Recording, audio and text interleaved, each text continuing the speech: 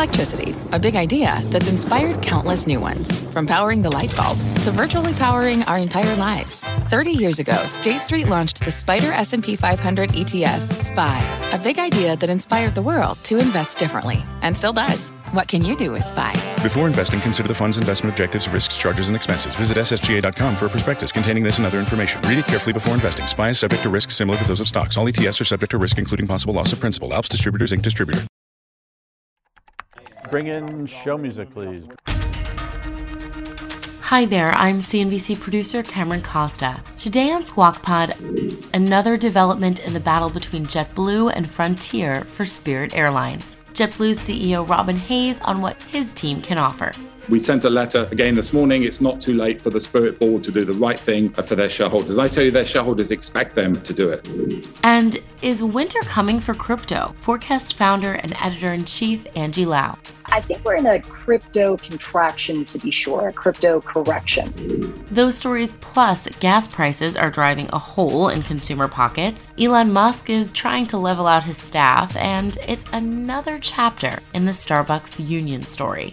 I think there's 600 people maybe within Starbucks who have either voted to do this or even just raised their hand to say they want to do this, and they employ something like 200,000 people. It's Monday, June 6th, 2022, and Squawk Pod begins right now. Stand Becky by in 3, 2, 1, cue please. Good morning, everybody. Welcome to Squawk Box here on CNBC. We are live from the NASDAQ market site in Times Square. I'm Becky Quick, along with Joe Kernan and Andrew Ross Sorkin. And guys, welcome back. Thank you. It's good to see you two. Thank you. Monday and back. It's a shocker, Andrew, right? Gang is back. Monday and back. But it's just a 1-2. No, I'm good. I'm good. You June. know what? Monday's already over practically because you're here. That's the tough part of Monday. And it was light outside. Yes, it's beautiful. Light outside as we approach June. Is it June 21st? Longest day of the year. 21st is the solstice. It's June 21st is coming. Weather's turned around in most places. Beautiful. Yesterday was it nice in New York? Because New Jersey fulfilled the promise of the nicest state in the country yesterday. For 2 days in a row. It was a beautiful day out. And it was, not humid. It was in the sun. It might have been just 80. It was perfect, unless you went to fill up your car for gas. We're going to talk about that in just a moment. The numbers are big. They're hitting triple digits on a big car. 120 gas, and you do fill up quite a bit when you go. I had this was a driving vacation, and you do notice when it's $90, $90, $90, and the conversation becomes, if you hit $5 as a national average, which we're not far from right now, is that the pain point where people say, okay, I'm not going to drive Where as are these much? states where you're seeing? I saw a $10 print in some states. I thought California was the highest. Yeah, that's at 684. crazy. That's got to be some one-off situation. California as a state is the highest state average at 684, but 684 a gallon. I mean that. You don't think you're seeing it in some places already? Seeing six? Seeing driving. People driving falling off? No, I don't know. I already hear about it from friends of mine about drives So that they're not going to take, plane rides that they're not going to take. I was looking, by plane the way, tickets a have gotten flight recently. expensive. It's not a drive, but the flight for a commercial, regular, like middle seat in the United States domestic was like $2,000 one way. And I thought to myself, I think I know which flight that is. I was looking at them too. And by the way, one of the ones I was looking at was like $1,500 coach. One way. My only point is, I think there are people who are going to make decisions. Together? If these are not business trips that have to be made, but are effectively social trips that people are making for either see family or go on vacation. Why are you going? I think there's a view now. May have to pull it back. Yeah. You guys are going away again together? She said she's looking at the same flight you're looking at, and you just said it was not a business flight. I don't think. I think I know the flight she was looking at, but I don't. I think she thought. We don't need to do our business on the air, but I think we're talking about actually two separate things, but I now think I know what she's talking about. Safe to say we spend enough time together. We may not be together for a very long time. And we may not be vacationing together. That may not be, unless it's one place, Davos. Maybe next year. Maybe next. Won't be. It's like already we're closing in on it again, theoretically. Tesla CEO Elon Musk sent a message to employees on Friday. This is, there's cross currents here. Announcing a reduction in headcount by 10%. Musk said the company become overstaffed in many areas, but then he goes on to say it doesn't apply to anyone actually building cars, battery packs, or installing solar. In fact, hourly headcount's going to increase. Musk tweeted on Saturday that the total number of Tesla employees hired would increase, but that salaried staff should remain fairly flat. He did not clarify whether existing salaried employees would become hourly employees or if new employees would be hired at Tesla. Remember, late Thursday, Musk sent an email to executives saying that Tesla would pause hiring because he had a super bad feeling about the economy. But, hey, Joe. Yeah, go ahead. McLovin turned 40. I saw that last week, but go ahead. One just piece of context on this, because I don't know if you also saw on Friday, then you had President Biden effectively taking a shot at him, promoting Ford for creating 6,000 jobs and saying, good luck to Elon Musk. The truth is that Tesla has actually hired about 50,000 people in the past 24 months, 50,000 people around the world.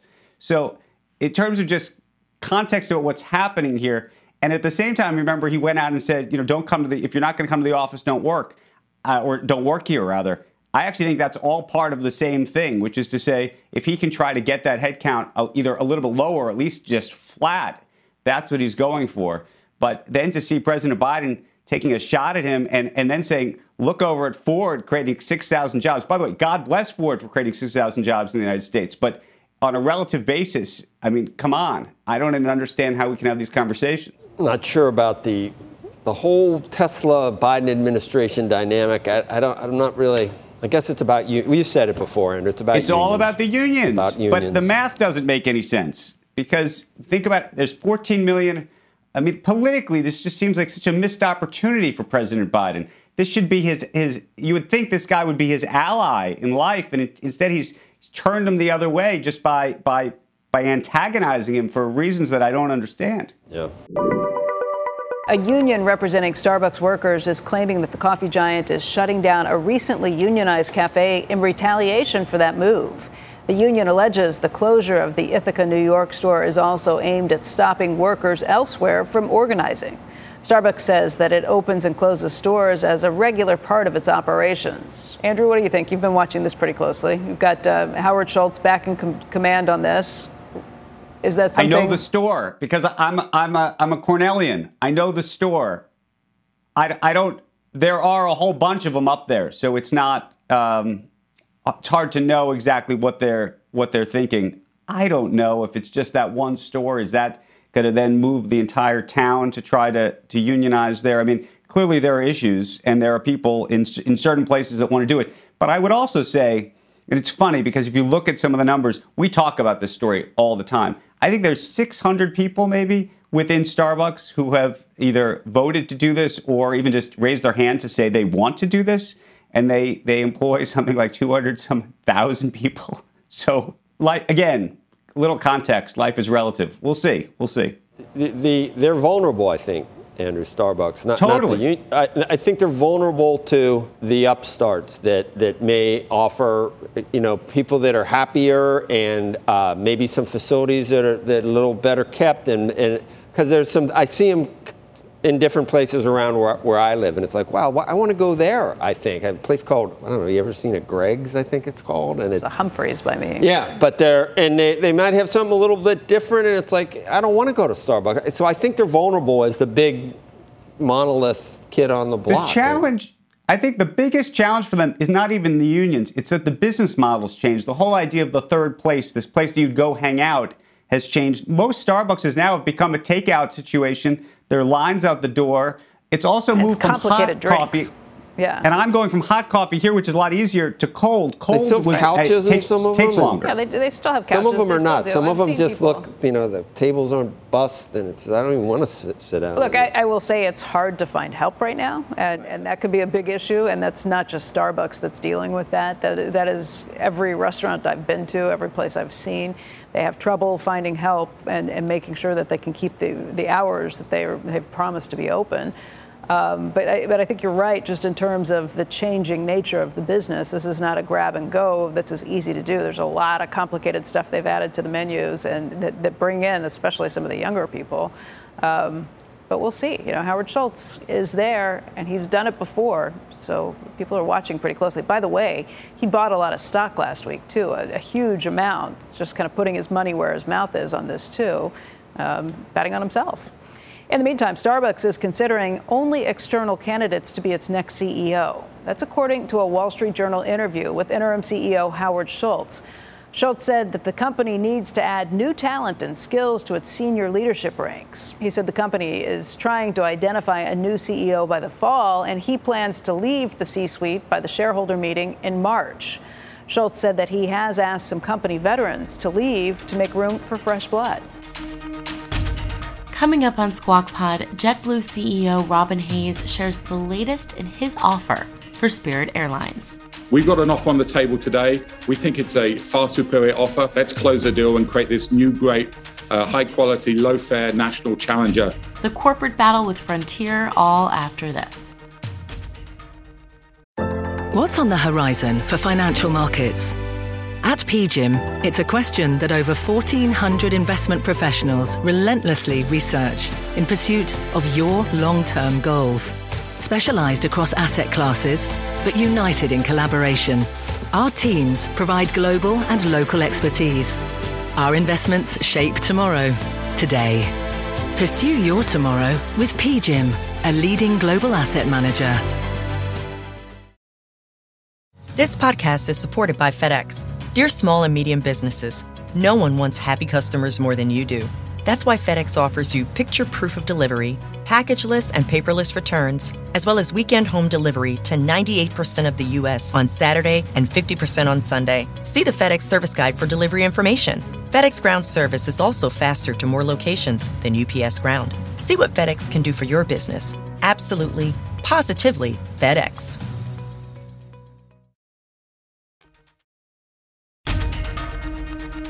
Welcome back to Squawk Pod, where the gang's all finally here. Joe Kernan, Becky Quick, and Andrew Ross Sorkin reunited. Here's Joe.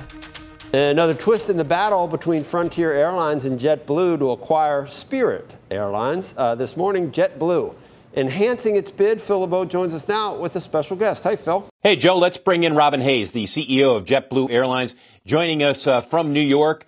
Robin, let's talk about this enhanced offer. Walk me through the thinking here of raising the reverse breakup fee up to $350 million and providing an immediate $1.50 per share dividend if the deal is approved ultimately between Spirit and JetBlue. Yeah, good morning, Phil. Good morning, everyone. We've enhanced the offer today, really reinforcing the superior nature of offer. We spent the last few weeks talking to many Spirit shareholders, and we believe what we've done today addresses much of the feedback that we received, and we expect a very favorable response from Spirit shareholders. Money is great, Robin, but the main question remains whether or not you can get the deal across the finish line with regulators. And obviously, the enhanced breakup fee addresses some of that question in terms of some protection for Spirit shareholders. But do you honestly believe still that you can get this across the finish line? Absolutely, Phil. I've been in this industry 31 years. We did a lot of work on this before we made the offer to Spirit. It's something that, when we look at the basis of our regulatory argument, and I think as time has gone on, more and more people are understanding this and saying, yes, this can get done. First of all, the JetBlue effect. What this is, when JetBlue flies into a market, the legacy fares, which make up 80% of the market, they match us. And so low fares are much more prevalent, and they happen across much more of the market than they do when an ultra-low-cost carrier flies on a route, because for the most part, they're not matched. We see that in data. The JetBlue effect is more than 3 times effective at lowering fares than an ultra-low-cost carrier effect. Secondly, Phil, we've made unprecedented divestiture commitments. We know what it takes to get this deal done. We're going to divest every Spirit slot and gate in the 4 Northeast airports to enable ultra-low-cost carrier competition to continue to thrive. So really, it's going to be where it was before this transaction. And even though probably we didn't need to, we made a divestiture commitment in Fort Lauderdale. Even in Fort Lauderdale, though, a combined JetBlue Spirit presence would still be smaller than over 22 airports in the country where you have a larger airline. So, both of those things are very important to closing the regulatory process. And also, let's not forget, JetBlue is renowned for low fares and great service. 50% of JetBlue customers today are buying purely on price. And so all of those elements together means that this is the most compelling solution to help keep this industry competitive, to help keep these large four legacy airlines in check and keep consumers benefiting from low fares. And so we have a lot of conviction we can get this done. Robin, is this the final offer? And I say that from this standpoint. You know that Spirit and Frontier are likely going to talk. Frontier likely may come back to them later today, if not the next couple of days before the Friday vote, and say, fine, we'll increase our reverse breakup fee. Do you sense that you probably will have to come up with at least one more enhanced bid before Friday? Well, Phil, the first thing I expect to happen is we need the Spirit board to seriously consider our offer. This has been a really awful process from a corporate governance point of view. We clearly have a superior proposal. We've continued to address the concerns that Spirit shareholders have raised with us. So I expect them to give very careful consideration to this offer. They have large institutional shareholders who have questions and concerns, I'm sure, about some of the ways this process has gone through. So we've got an offer on the table today. We think it's a far superior offer. We want the board to consider the offer and hopefully come back to us, recognize the superior nature of the proposal, and properly engage with us. And let's close the deal and create this new, great, high-quality, low-fare national challenger to keep the large legacy airlines in check. Hey, Robin, really quickly, you said you've been talking to some of the shareholders. Are you talking big institutional shareholders? We've talked to a number of shareholders, large and small. But enough to make you think that you can definitely sway and win this battle? Look, we're very confident in the path that is to close this. We believe that Spirit are going to have a very hard time getting across the line. This Friday, we'll see what happens, but we're going to continue to work it. We're continuing to engage. We've got more meetings this week, and we continue to press the case that our offer is superior. And just to be clear, Robin, you're engaging with the Spirit shareholders, large and small. Are there any conversations at all? Any communication at all between JetBlue and Spirit management? No, Phil. This has been incredibly disappointing, and you know the industry extremely well. The largest shareholder of Frontier, Bill Franke, has a long-running relationship with the chairman of Spirit and a couple of the other board members of Spirit. You read their proxy, you see how many meetings, how much engagement there was to get to a Frontier Spirit deal, and we've had nothing even close to that level of engagement. We sent a letter again this morning. It's not too late for the Spirit board to do the right thing for their shareholders. I tell you, their shareholders expect them to do it. Which ultimately brings up the question, Robin, we've talked about this before. Does this ultimately end up in court? Given what you guys are going through right now and what Frontier and Spirit are going through, that some shareholders ultimately, regardless of how the vote goes on Friday, are going to say, you know what, I don't like how this process all came together. And I think it's better served if we litigate this.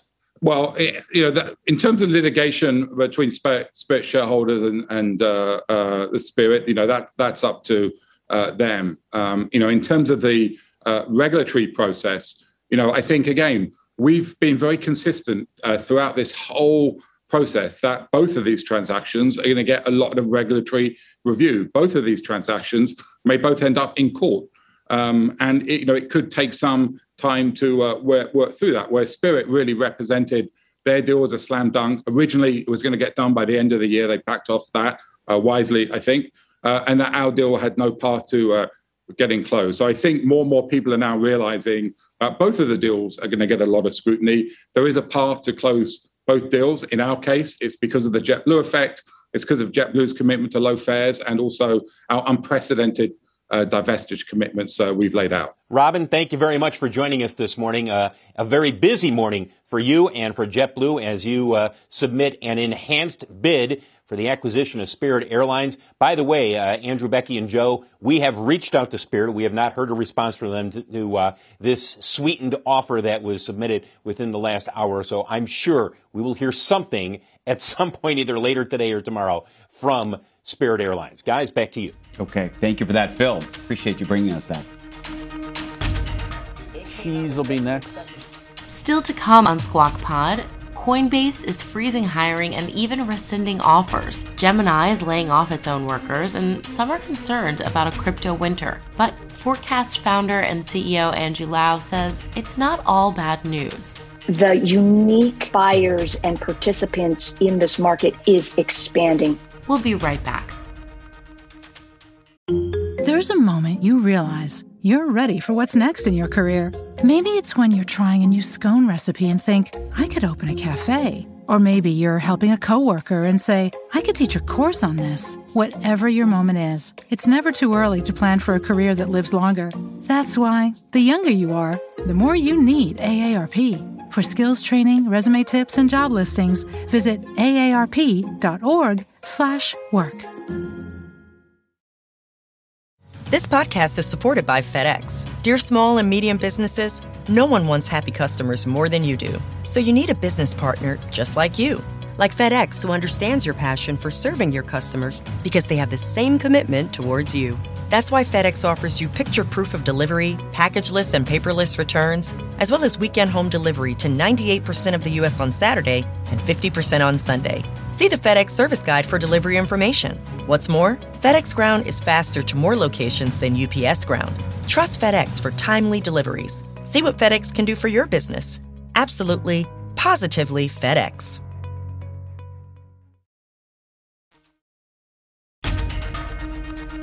Welcome back to Squawk Pod.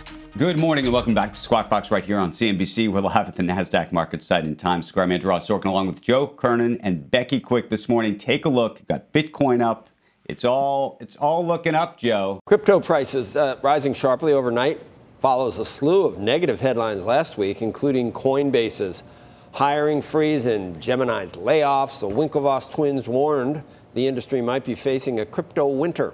Joining us now is what investors can expect in the months to come, Angie Lau, editor-in-chief and CEO of Forecast, which covers blockchain and crypto news. Angie, you point out it wouldn't be the first time we saw a crypto winter. There's something that was similar to that. I think you think back in 2017 and 2018. So I guess my question would be, are we in a crypto winter? And maybe just assume that it has been tough. What month are we in? Is it like mid-February, late February? Maybe we're getting close to the end.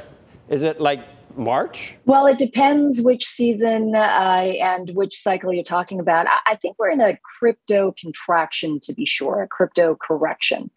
In 2018, when we saw what a lot of people dubbed as crypto winter, in the throes of the winter, it was chilly. Prices of Bitcoin dropped 80-90% from the high. And now if you take a look at how Bitcoin prices have dropped, we're not seeing the massive downturn that you saw in the first phase of crypto winter, the first iteration of crypto winter, if you will. This time, I think it's much more of a possibly more mature signal of the market contraction.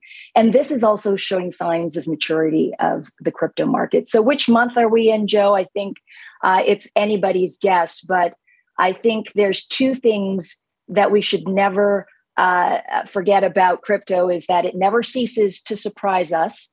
And so never be surprised.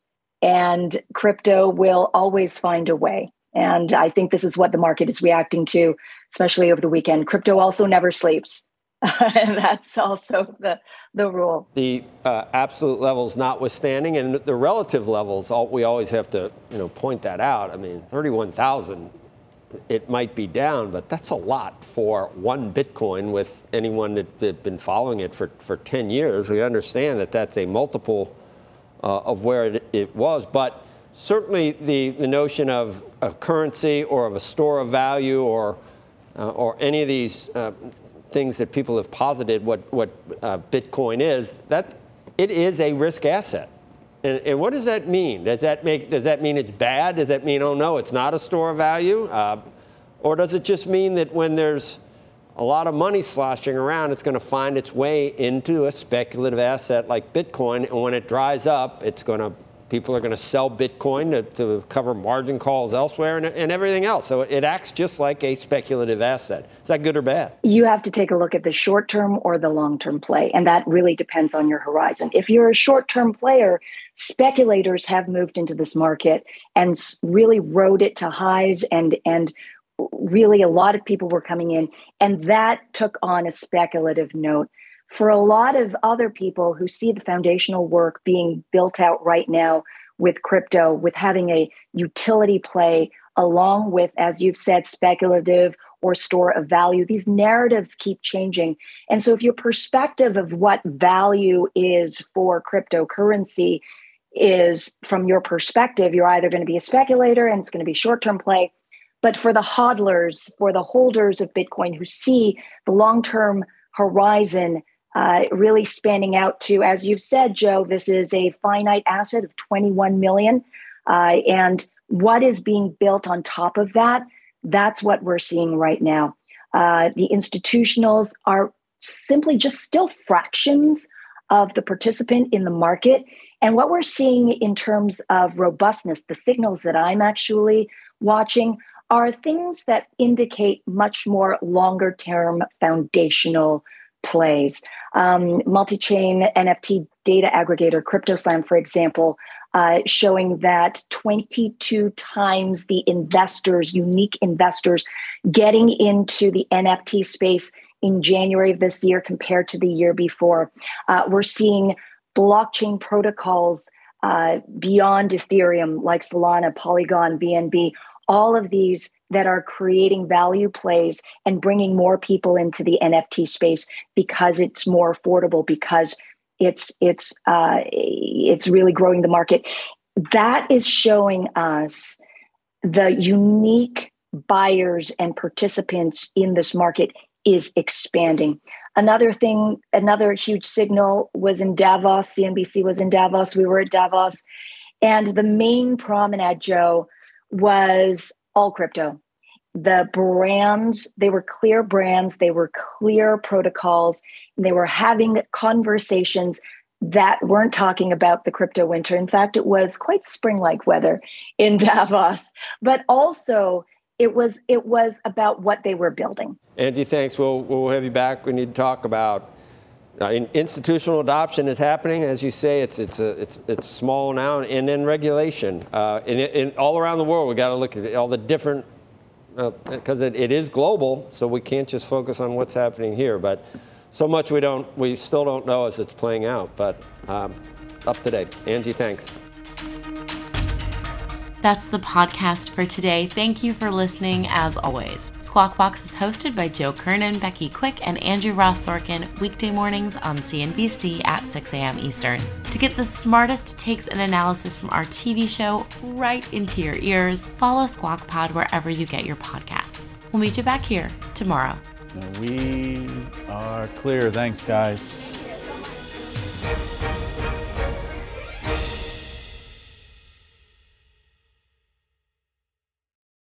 This podcast is supported by FedEx. Dear small and medium businesses, no one wants happy customers more than you do. So you need a business partner just like you. Like FedEx, who understands your passion for serving your customers because they have the same commitment towards you.